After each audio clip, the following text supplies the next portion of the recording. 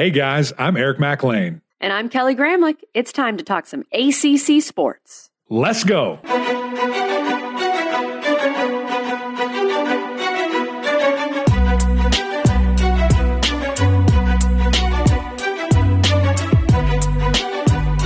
Happy Wednesday, everyone, and welcome into the Gramlich and McLean podcast. Eric McLean, we have a great guest today as we continue our off-season podcast, just touring the globe, finding the best people to come on our podcast.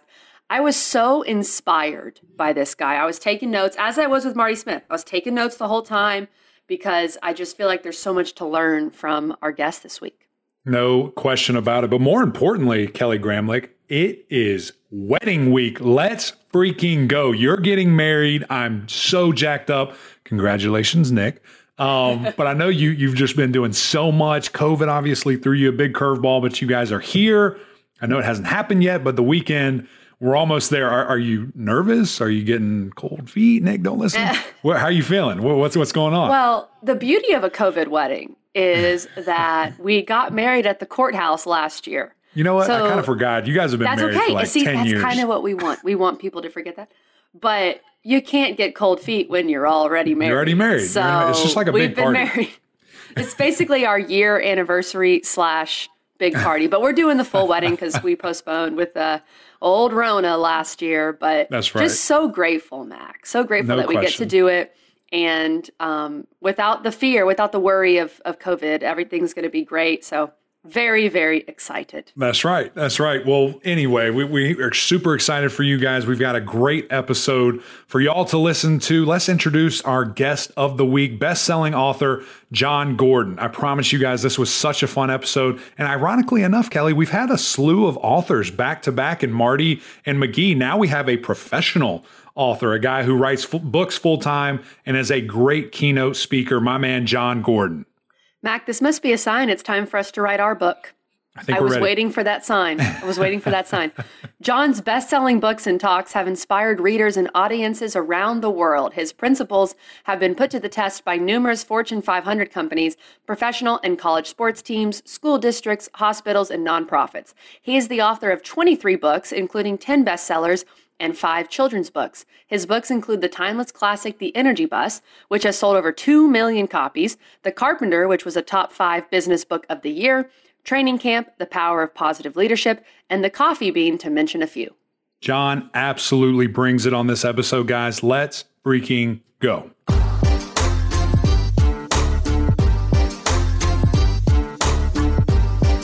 All right, Jon Gordon, my man, welcome into the podcast. It's so great to have you. Jon, I've got to start by just asking you, when was the first time that you came to Clemson? Because I'm thinking it was 2014, if I remember correctly. Eric, it was actually before that, I believe. Hey, Kelly, how you doing? Great to talk to you all. So it was, 2012. Okay, so my sophomore year. Wow. Your dad used the book Training Camp in 2011, I believe, where he talked about best as a standard, and every week he would share one of the characteristics, I was told. And what happened was he was using that book, sharing out of it, and I had no idea. And every day I would turn on, every Saturday I would turn on the games, and Clemson would be on. I live in Jacksonville, Florida. So Clemson would be on the TV. I started watching the Clemson team, having no idea you all are using some of the principles from Training Camp. And I'm now rooting for you. And I'm loving this team. I'm like, I really love these guys. I love Taj Boyd, that quarterback. I love that coach. He has great energy. And I never liked Clemson before in my life. I could care less about Clemson. And now I'm watching this team having no idea. Well, at the end of the season, Chad Morris reached out to me and he sent me a DM on Twitter. He said, hey, we used your book this year. Would you come speak to the team during training camp next year, 2012? I said, of course. By the way, I've been watching you all. I've become a big fan. I said, I'll come, but Dabo's got to read The Energy Bus. If you have Dabo read The Energy Bus, I'll come. I said, Dabo is The Energy Bus, but that's right. And so Dabo reached out. We talked. He said he would read the book. And I remember just walking on that field that first day, arriving and meeting him and feeling like I was home. That's awesome. I love that story. I love it. Yeah, that's incredible. And we're going to talk about a lot of your books. We're going to talk about your journey. But let's start at the beginning. And I was literally just saying this to Mac before you popped on our chat here. You played lacrosse at Cornell. You have a master's in teaching from Emory. And now you are this author, you are a public speaker, you're a motivational speaker, all these things. How does one get from that to where you are right now? Well, I was a government economics major, which is really interesting because I haven't used my degree much at all, really.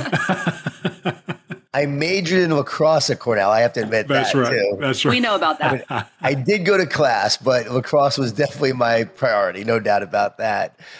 Kids, study, do your schoolwork. But I left Cornell, and afterwards I moved to Atlanta and moved out there with just a car, a dream, and wanted to create my life. So I made my way south, got a job waiting tables. Then I got a job bartending. Then I opened up a bar in Buckhead at 24 years old, got my master's in teaching, started a nonprofit called the Phoenix Organization. We raised money for youth-focused charities, ran for city council because I wanted to put my government degree to use, lost the election, went door-to-door to 7,000 houses, went to law school for a year and a half, dropped out after a year and a half, which is the hardest time. I actually went through the hardest time, but said, this is not for me. Went to go work for a .com. Thought I was going to make my gazillions, but the .com crashed like a lot of companies did during that time. This was around 2000, 2001. My wife and I decided to move to Jacksonville, Florida. We brought our kids there, so we leave them in Atlanta, so we brought them with us, and we moved to Jacksonville, Ponte Vedra Beach, and now we're living there. And I lose the .com job, don't know what the future holds. My life is falling apart. Everything is crumbling, and it was in that moment where I said, what am I born to do? Why am I here? Because I'm miserable. I'm negative. My wife's about to leave me. I've got to change. And honestly, writing and speaking came to me in that moment. It really was a spiritual, divine God moment where I said, God, why am I here? What am I born to do? And writing and speaking literally came to me. And I said, all right, I'm going to do that. I was about 31, 32 years old and began that journey of writing and speaking. How about that? That's an incredible journey. And John, you talk about, writing and talking to so many different people. Kelly's going to list it out there because she's got an interesting question kind of towards the end. But you've written 23 books, 10 of which, bestsellers. And I want to talk about a couple of them here. I think I have read at least not all of them page to page, at least some form or fashion of all of your books. And some of my favorite, like I want to talk about, The Energy Bus is number one. It was something that, Coach Sweeney, back when I played, introduced to our team and said, hey, I want everybody to read this, which it sounds like Coach Morris was instructed to make him read it. And then he passed it along. But it was life-changing. Similar to what you just said in your story is just the power of positivity and not being an energy vampire is something that we all control. We might not be able to control everything that's going around out here, but we can control us. And I mean, it set me up to who I am today and really helped model my way of thinking and the fact that I control my attitude. So really, I just want to ask you what it went into that book. How did you come up with it? I mean, it's a great one. Everybody, if you listen, and you need to check it out because it's that good of a resource. Well, that was my first book. And what happened was when I decided I want to write and speak, I literally gave about 80 free talks, went everywhere and anywhere. A lot of people said no, even though it was free. I was willing to do any talk to any team, any company, any group. And this was around, again, 2003, 2004, then 2005, trying to make a name for myself, getting out there, got in the restaurant business. So I opened up a Moe's Southwest Grill in Jacksonville. I was the first Moe's in Jacksonville, the fifth in the entire country. So really early on in that company, second mortgaged our home, $20,000 in credit cards, not knowing if the restaurant would make it or not. And if it didn't make it, we were done. But my goal was to open up the restaurant that would allow me the time to write and speak. And so I got the restaurant going, finally made a profit after almost going bankrupt. We were pretty close to going bankrupt. Scary time. I'll never forget that. But somehow, some way we made it. Then I said, okay, I'm going to start giving these talks and gave a lot of free talks, learned the craft a little bit, still wasn't very good. And I sold the restaurants, 2005. I said, I'm going to focus 100% on writing and speaking and not knowing if it was going to make it or not. My wife said, what happens if it doesn't work? I said, there are no other options. Like, we have to go for it. And so I went for it. So now the money's drying up that I made from selling the restaurants and not sure, am I going to have to get a job? Is this really going to work? I'm walking, I'm praying one day, And the idea for the energy bus just comes to me on this walk, like a lightning strike. And so I go back to my home office and I start writing this book. I never wrote a fable before, but I wanted to write a fable because I was inspired by fables by Ken Blanchard, the 1 Minute Manager, Richard Bach, Jonathan Livingston Seagull, Illusions, old books that inspired me. And so I said, okay, I'm going to write a fable. And I started writing this book. I wrote it in 3.5 weeks. Wow. It was rejected by over 30 publishers, though. Found an agent. She pitched it. Rejection after rejection after rejection. Thinking my dream is not going to happen. And finally, I got a call from my agent. John Wiley and Sons wanted to publish the book. They agreed to publish it. And they agreed to publish it. 6 months later, it came out. And so I began this journey of writing more and more books. But that was the first one. It was rejected. Didn't do well initially. Bookstores wouldn't even carry it. So you have this book that you want to make a difference and bookstores won't even carry it. I go on a 28-city tour, paid for myself to share the message in the book, do the work, right? So I learned a lot as an athlete. I mean, I was a lacrosse player. I was a football player. Actually was going to go to college to play football. Chose to play lacrosse instead. But I was an athlete. I knew about rejection. I knew I was often told I wasn't good enough or big enough or, whatever it may be. And I had to fight for my starting position all the time. And I had to do the same thing with this book, right? Get it out there, spread the word. I went on a 28-city tour, paid for it by myself. Publisher wouldn't even pay for it. And 5 people in one city, 10 people in another, 20 in another. The most people we had were 100 people. In Des Moines, Iowa, they thought Jeff Gordon was coming. That's why they. Oh no! Not a joke. True story. And so that was my first book, The Energy Bus. And the tour didn't go well. Came home, didn't know what the future held, but I knew I had to share this message every single day and just live and breathe it. Eventually, the tour led to speaking gigs, even though a few people were there. It led to gigs. Then bookstores started carrying the book. Jack Del Rio read it. He brought me to speak to the Jaguars in 2007, right after the book came out. So now I speak to the team. Maurice Jones-Drew was a rookie that year. Speak to the team. They make it to the playoffs, beat the Steelers in the first round. If you remember that game, it was an epic game. Go to play the Patriots in the conference championship. But that was a really cool moment to see this team that I spoke to have an impact. And after that, coaches started reading the book, sharing it around. Wow. Mike Smith became the head coach of the Atlanta Falcons. He brought the book and me to the Falcons. So I started working with them when Matt Ryan was a rookie. And that began my career doing this work. It was pretty wild when I look back and think about it, right? Georgia was the first, the second team I spoke to. I spoke to Texas Longhorns. Colt McCoy was a senior.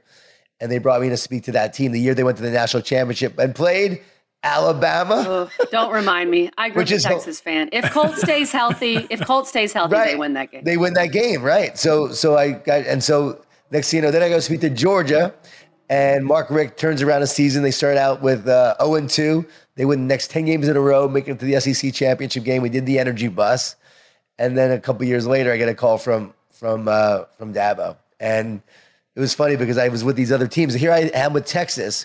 Well, Dabo just gets the job at Clemson. Think about it. Texas is the juggernaut. Clemson, Dabo's just beginning to build. So I don't even think about Clemson. I'm with Texas. And then several years later, I now get to work with Clemson and Dabo and begins this relationship and journey that, quite honestly, has changed my life in many ways for the better. Anyone who works with Dabo, gets better. And he has impacted me in so many ways. And being with that team and you, Eric, and all the great players on that team have impacted me. So the minute I walked on Clemson campus, I was like, I love this place. Like, I feel at home here. It reminded me a lot of Cornell because Cornell has a lot of hills. And Cornell's an ag school. So there's a lot of similarities. Just one's more north and cold. Right. And Clemson. And Ivy League, but whatever. Yeah, and a lot of nice. Right. Well, Clemson's the Ivy League of the South. That's what they say. That's right. The Ivy League of football schools. We'll go with that. That's right. Well, I want to talk about the coffee bean because I really was alerted to that because, speaking of Clemson, Dabo started wearing this shirt everywhere. And he would wear it like to practice and he'd wear it in media availability. And so it started getting me interested in like, what is this analogy and what does it stand for? So when you come up with something like that with the coffee bean and the analogy that you have in that book, like where does that come from? Because is that something that just came to you as well? No, so, as a writer, ideas will come to you, and sometimes, those are the most special things, right? Like Energy Bus training camp came after speaking to the Atlanta Falcons, and I'm driving to the airport in a car. They got a driver taking me, and I'm in the back seat, and bam, I literally see the words training camp.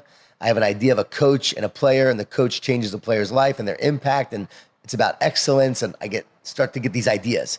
And I start to script it out and write a framework for what the book's going to be. So that happens there. Coffee Bean, I'm at Clemson. Again, an impact on my life. I'm about to speak, and Dabo tells me about this guy, Damon West, who just came to Clemson and spoke about the coffee bean. So this is his idea, but Damon learned about the coffee bean in prison when he was sentenced for 65 years in prison. He gets out in 7.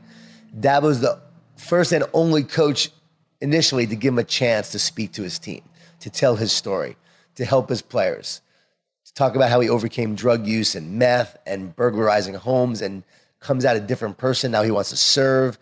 He's got a very compelling story. So Dabo tells me, hey, we just had this guy, Damon West, speak. And he talked about the carrot, the egg, and the coffee bean. And Dabo, he starts getting animated and literally starts giving me the speech of Damon West.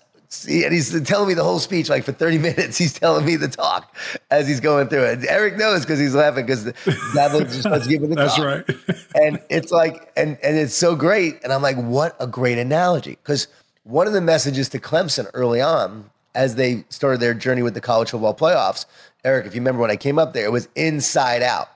We don't create the world outside in, we create it inside out. Focus on the inside, not the noise, not the expectations, not the media. Just focus on you, inside out. And so that was a big message I shared with Clemson. So I was always sharing the inside out message. Well, then the coffee bean came around, and that is the ultimate inside out analogy to explain that principle. So when I heard Dabo say it, right then and there, I had a vision for a book called The Coffee Bean. I saw it. I saw a cover, and I knew I needed to reach out to Damon West to do it with him. I reached out to Damon. He said, John, you can do this yourself. I said, no. I really believe we're supposed to do it together.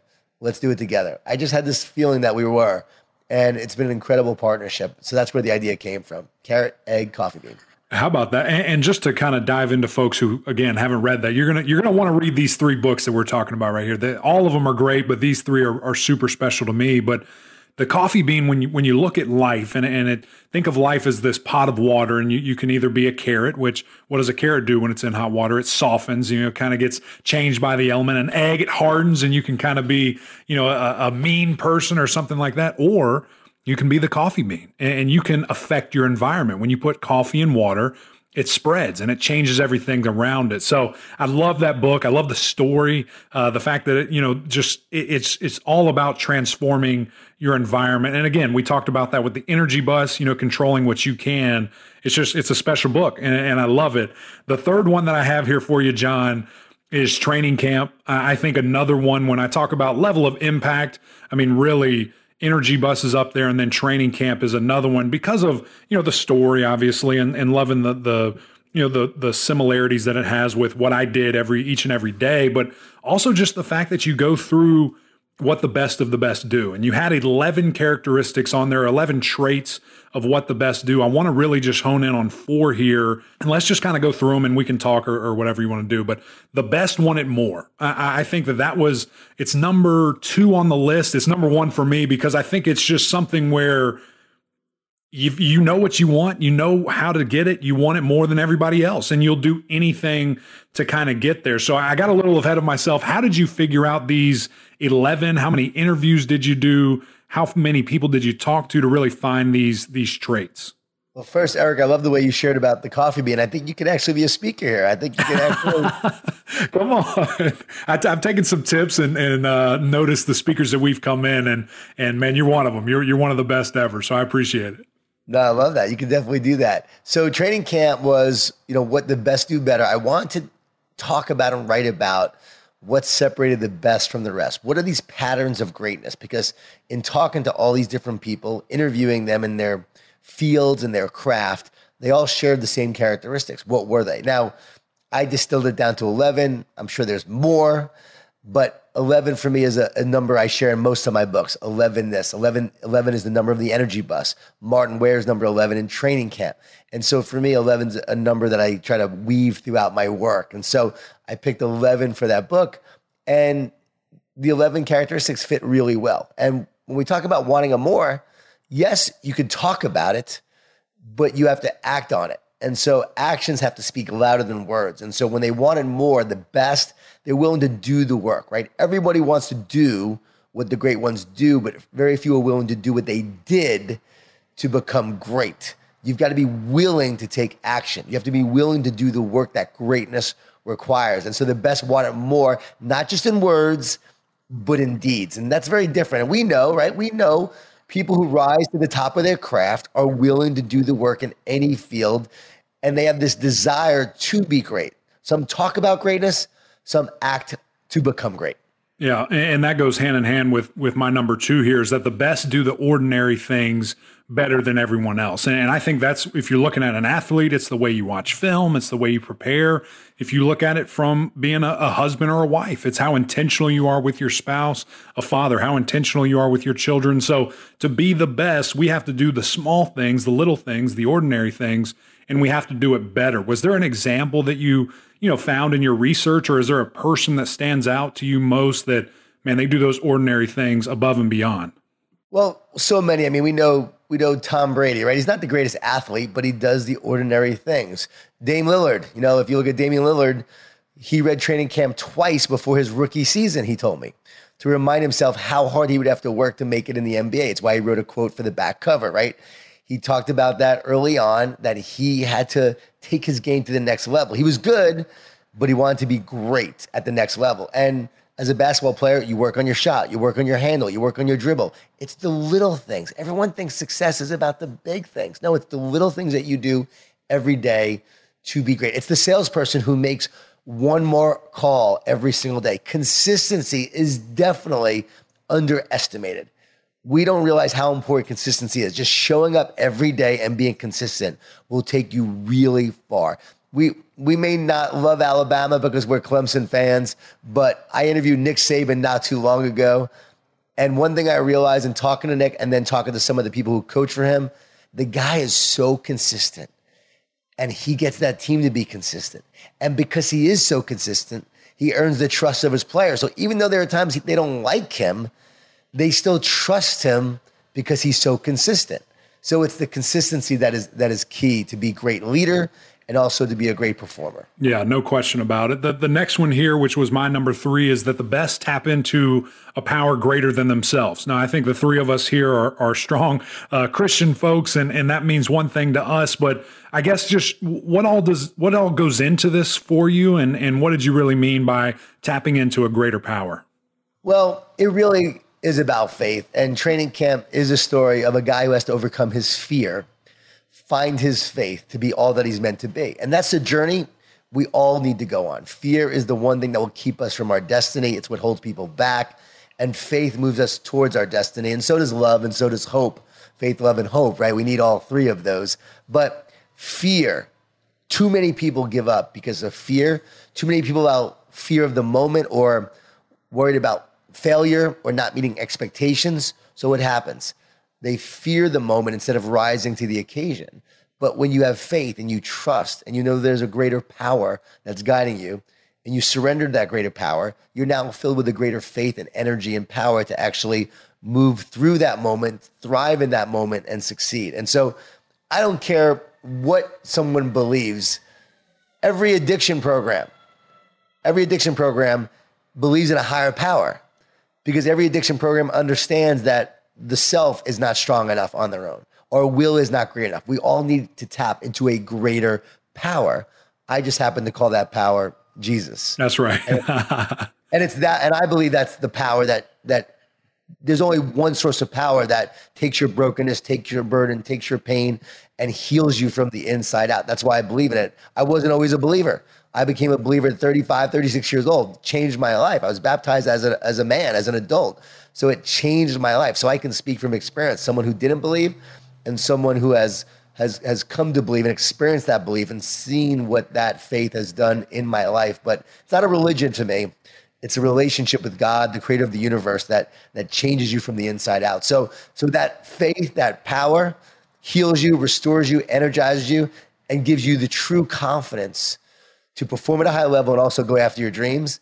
And I believe that's why so many times we see athletes when they perform on stage, or even when they make a mistake, they're still giving credit to God, because they know they didn't get there alone. Because every athlete, every striver, every performer, everyone who's striving to be great at something will come to a point where they realize they are not strong enough on their own. And they know that a greater power carried them. And you can tell those people because they have a reverence and a respect and an understanding of the power that helped them along the way. Come on, man. I'm about to run through this wall right in front of me right now. And that's why I have a tattoo on my arm that says powerful beyond measure. And that's with God. And that's because on my own, my power is very measurable. The numbers that I can do, the speed, the testing, all that stuff can be measured. But with him, he takes us to a place that we can't get by ourselves. So that's why I love this. I love this one on here. The last one that I want to talk about for training camp, and this is something that I tried to be super intentional with when I was young, playing basketball, and even in my college days, and that's the best make everyone around them better. And I think, again, similar to all of these on this list, is we can take that in everyday life and the environments that we're in, the workspace that we're in, our relationships with our family and others.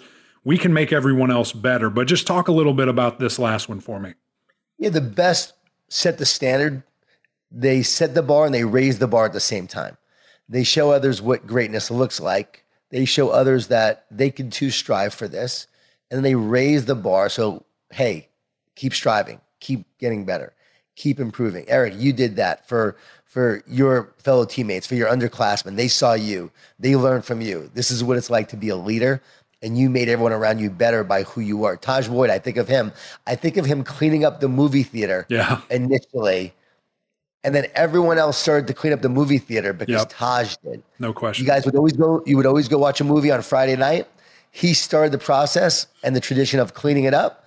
Next thing you know, everybody else started to stay and clean up. Next thing you know, the whole team did. And now you brought in the blowers and cleaned out the whole theater. As a result of that, you all showed, hey, this is excellence. This is what it looks like off the field and on the field. When you all were in the national championship, I was at the game in Tampa. I was on the sidelines.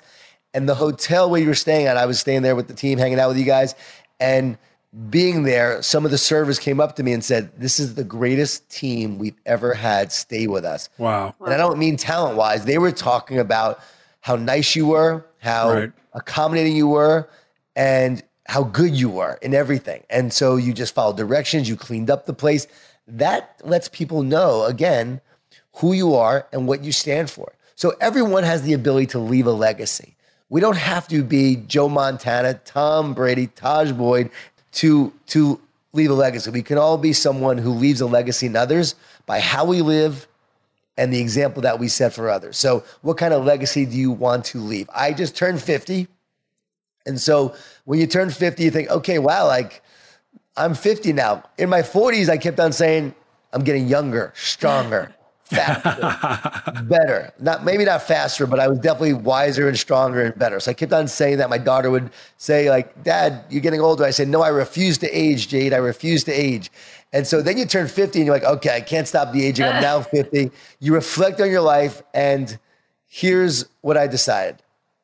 In the words of the great American philosopher, John Bon Jovi, I'm halfway there, living on a prayer. My goal is to go to 100. That's what I want to do. I want to go to 100. I want to leave a legacy for the next 50 years if I can and make an impact in this world. And that's what I want to focus on. Halfway there, living on a prayer, leave a legacy. That means that I made a difference in someone's life along the way. At the end of the day, I'm going to die. At the end of the day, 200 years from now, no one may ever hear about my books or ever read one of my books. So what's the purpose of my life? Well, it's to leave an impact in the people right here, right now, and hopefully make a difference in their life. And when I'm gone, I imagine someone will see my kids and they'll see them and they'll say, hey, your dad's book changed my life. Or I saw your dad speak and it impacted me. And that's how I live every day. I want to encourage others to live the same way. You don't have to write books to do that. You can impact your children, your team around you, your clients.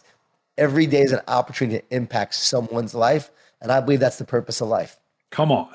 The great American philosopher. I love that. Maybe that'll be you, John, one day. The great American philosopher. That's right. John Gordon. I don't know if I'll write a hit song like that, though. Yeah, probably perfect. Okay, you've talked about how you've spoken with a lot of great college football programs. You also have like Southwest Airlines on here and West Point and the Dodgers and all these things. And we know Dabo stands out. You've talked about Dabo. Are there a few other people, maybe one or two people, that when you've spoken with them, or you've seen how their business runs, they just really stand out to you? There's so many. It's almost like too many to even think. Right now, I'm trying to think of like, who would that be? Because there's so many. Palmetto Health Systems in South Carolina. In Columbia. Incredible hospital system. Just the way they lead and their culture, incredible. I think of, Northwestern Mutual. I'm going to speak to them right now. Incredible culture and leadership there. Alan Mullally, who turned around Ford, and I wrote about him in my book, Power of Positive Leadership, and how he turned around Ford. I spent time with Evan Spiegel from Snapchat, who's the founder and CEO of that, and really watched how he turned around the company using positivity. I had him on my podcast, and we talked about that. Donna Orender, former commissioner of the WNBA, and the WNBA is what it is because of her. Like, she turned around the WNBA. She believed, well, so many didn't. She thought, no, this can be viable. This can be successful. Others are like, no. She saw the passion, the coaches and the players, and her belief transformed an organization. And she deserves a lot of credit for what she has done. So there's so many, but we're talking principals that I get to meet from different schools around the country, impacting lives every day. It's almost too many to name in terms of like, I'm getting stuck here. I got to start thinking of like some examples of this next time. But you work with so many companies, so many organizations, you meet so many great leaders, and it's the blessing of what I get to do because there's a lot of great ones out there. But I have to say, I want to be honest, Dabo's like the best I've ever seen. Really? And yes, I've worked with a lot, and he is incredible. Wow. Well, it's kind of like choosing your kids, right? You've got all of them. You can't point out a favorite. You can't point out a favorite, but it's cool to hear those stories. Last question for you, John. We're super grateful for your time. I want to stay on the topic of leadership because you've, again, just talked to so many different people, done the research, seen what things work, and you say that the best that you've talked to in kind of Dabo, who has this almost perfect blend of like authoritarian, players coach, fun guy, and then even another guy who was more successful, quite frankly, in Nick Saban, who has won all the championships and on, at least from our point of view, very authoritarian, kind of not dictatorship, but very hard-nosed guy. What do you see from those two that just click so much better than everywhere else from a result standpoint? There's still great men and women out there coaching and leading, but these two, they're the top in the game, and there's a reason for it, and I'm sure you've seen why. Definitely love and accountability is the key. Like, love and accountability is everything, and that's why. You mentioned it, just said about Dabo. It's the blend of both, right? People don't realize, like, he's tough. He will get on you, as you know. He will hold you accountable. Like, he's not just fun and games and laughing all the time. No, Dabo will get on you, and he's got a structure, and he's got a process. But he's likable. For most people, he's really likable. And the players know that he cares about you and he loves you as a person, as a human being. So it's the blend of both. I call it love tough instead of tough love. If they know you love them, then you earn the right to challenge them and push them and hold them accountable. And I think that's the key with Dabo. Now, Nick, I believe, is more accountability. But because he has so much structure, because he has so much consistency, he earns respect and earns trust. Nick Saban's style would not work for everyone because he's had the success. He sort of commands it, as Bill Belichick has. But there's something that's likable about Nick Saban too, right? There really is. Like, that the minute he's talking to you, he smiles. There's going to be something that is going to be likable with the players. So I do believe you have to be likable at some point. You have to know that coach cares about you at some level. And I believe they know that coach wants to help him get to the NFL. They know Dabo cares about you and wants to help you be the best that you can be, right? Corey Close, my good friend at UCLA, women's basketball coach. She cares about her players deeply, and she feels that. So you can see that over and over again in the great coaches. And I work with, again, a lot of phenomenal female coaches, out there and some of the best in the world at what they do. Sherry Cole just retired from Oklahoma and worked with her for years, an incredible leader. Kelly, I'm sure knows of her. Tamika Catchings, who played in WNBA, and what an amazing leader she's been and how she leads. But everyone, they're striving for greatness. They want to be great, and they're going to push you and challenge you. But the great ones also have the relationship ability to connect and to love. And I think that's the key. Man, this was so much fun, John. The time has flown by. We're super grateful for you for joining us. And man, it was a blast. So thank you so much for being here today. Hey, thanks for having me. Appreciate you both.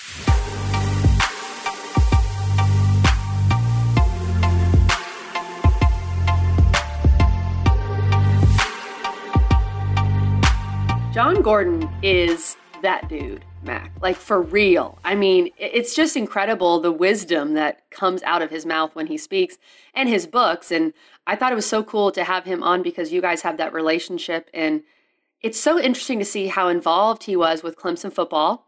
The best is the standard, the coffee bean, all that stuff. And then, of course, he spent a lot of time with Nick Saban. So hearing what he said about Dabo, what he said about Saban, that was really fascinating as a college football fan. It's really cool because John has been in so many different programs, franchises, when you're looking at pro teams.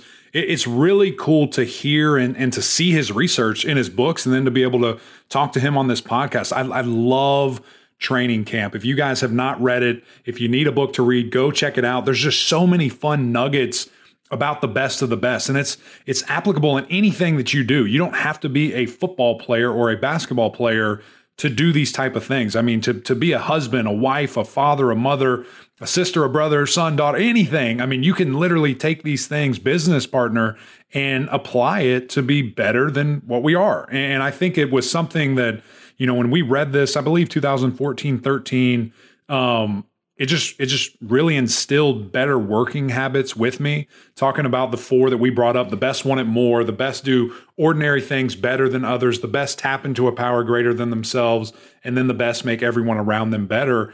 Those are 4 things that I try to just live life with. And, I think it really helps me out. So guys, do yourself a favor, go check out that book. But again, Kelly, John brought it. He was so fun just to talk to and to hear different things. But let's get to a little this or that.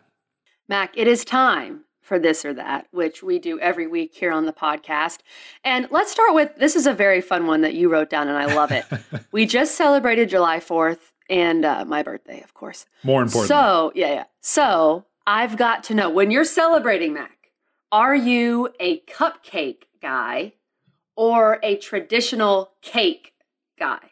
I've got to say, Kelly, I got a little hungry when I was writing this question and just thinking about all the great desserts and different things. And I've got to tell you, I'm more of a cake guy. And this is why, because I think they're beautiful, that they can have a lot of different things going on. You can decorate them really well. And most of the time they're bigger too. So you have that size, you have all those different things. I don't want a teeny little baby cupcake. I want a big slice of cake, maybe multiple. That's just kind of who I am, what I like to do. How about you? Well, Mac, that makes sense because for you, you know how they sell those mini cupcakes at the grocery store? That's what a normal cupcake looks like in your hand. So right. I'm telling you, if you ever meet Eric Macklin on the street, this might sound creepy, but just shake his hand and then ask to measure your hand to his hand. It's very shocking. But I've done it. So I get that. I am also a cake person. I think a cupcake, cupcakes have their advantages. They're very portable. You can bring them for a big group. You can decorate them differently, whatever. But in the end, the cupcake is limited in what it can bring. And I had both this past weekend. So I'm really good person to judge this. I need a good solid piece of cake. There you go. That's why this podcast is so successful. We agree on a lot of different things. This one right here, Kelly, I'm actually very interested in this or that because obviously we're offensive people, but this question has none of the glory that comes with offense. Would you rather be an offensive lineman or a defensive lineman, Kelly? If you could choose and you could dominate, you could be the best of either. Okay. Which one would you be? This is a really good question, Mac. Which one, if I had to choose and I could dominate on either side. You're going to hate me for this. I'm going to go D-line strictly because I feel like if you're on the offensive line, you could argue you are more important than your average member of the D-line, just depending. But as a defensive lineman, and this may show my true colors, you get the glory. Like, you get to sack guys. You don't get to do that as an offensive lineman.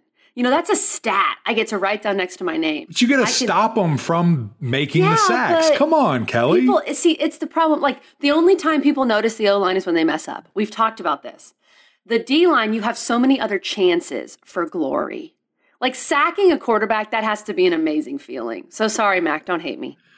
I don't hate you because, in fact, I would also be a defensive end. I would love to go back, do things different. No, I'm just kidding. But I would like to be a defensive end. Maybe, my children in their future. There you go. Defensive lineman. Because all the things you just mentioned, you get to celebrate after every play. You could have done nothing on that play, been near the tackle, and you can get up, dance, and guess what? ESPN's going to zoom in on you, right? And you're going to be famous. So I'm with you. I want the glory. I want to celebrate. I want to have fun. Offensive line, it sucks, guys. Do not ever play it. Don't let your kids play it. It's one of the hardest positions ever. So just avoid that. Just imagine, Mac, if you, after you guys blocked really well, and this was a solid 12-yard pickup on the ground. Imagine if you dogpiled or something.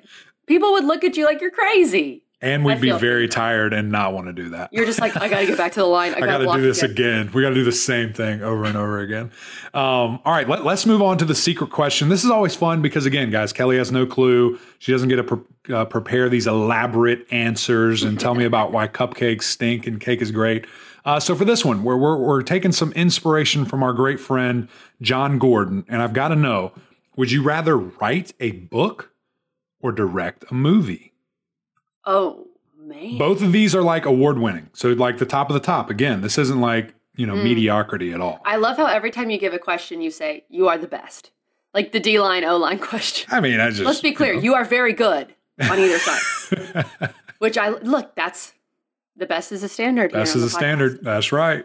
Okay. It's always been, this is going to get real. It's always been a little bit of a dream of mine in the back of my head to write a book.